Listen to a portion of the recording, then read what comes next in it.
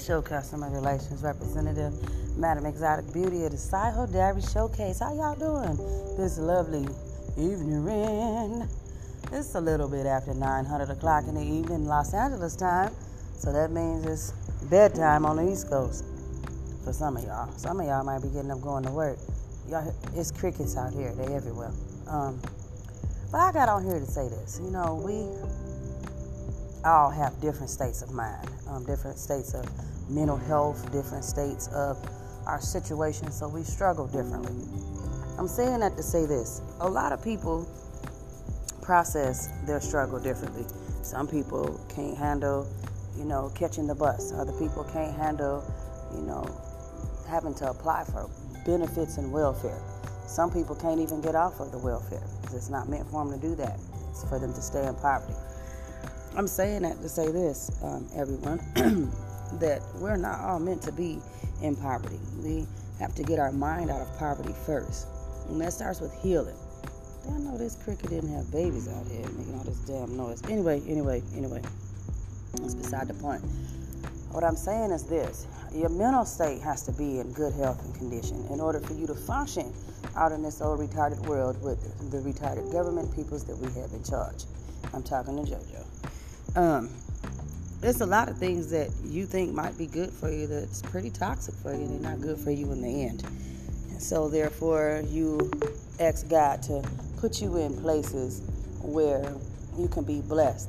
Well, you gotta, be specific about those blessings because the enemy can come cloaked too, full of blessings and dressings and bring you down.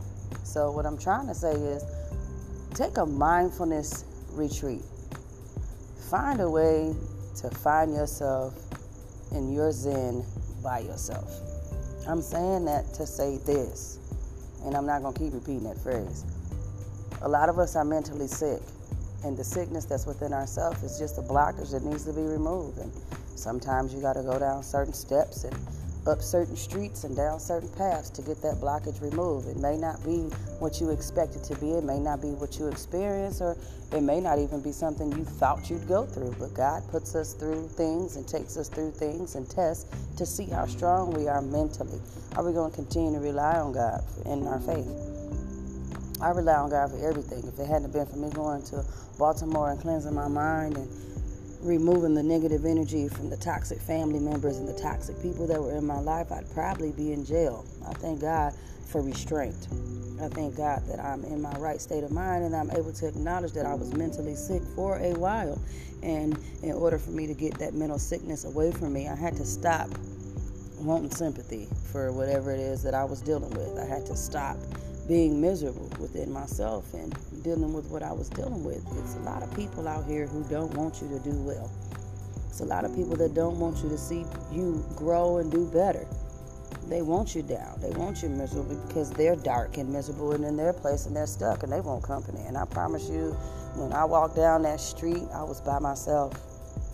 In that path of darkness, it was a wall on both sides of me. And with that wall being on both sides of me, I had to take initiative and walk down that street by myself.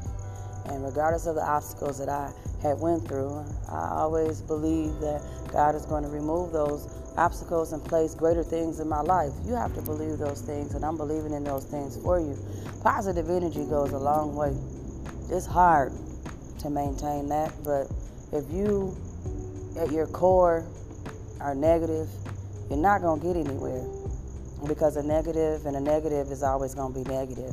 It can be a negative and a positive. It's still going to end up negative because the energy started out negative. That's a math thing. So what I'm saying is this. Positive energy, positive thoughts gets positive results and creates positive vibes around you that draws in all the positive, good, beautiful things God has for you.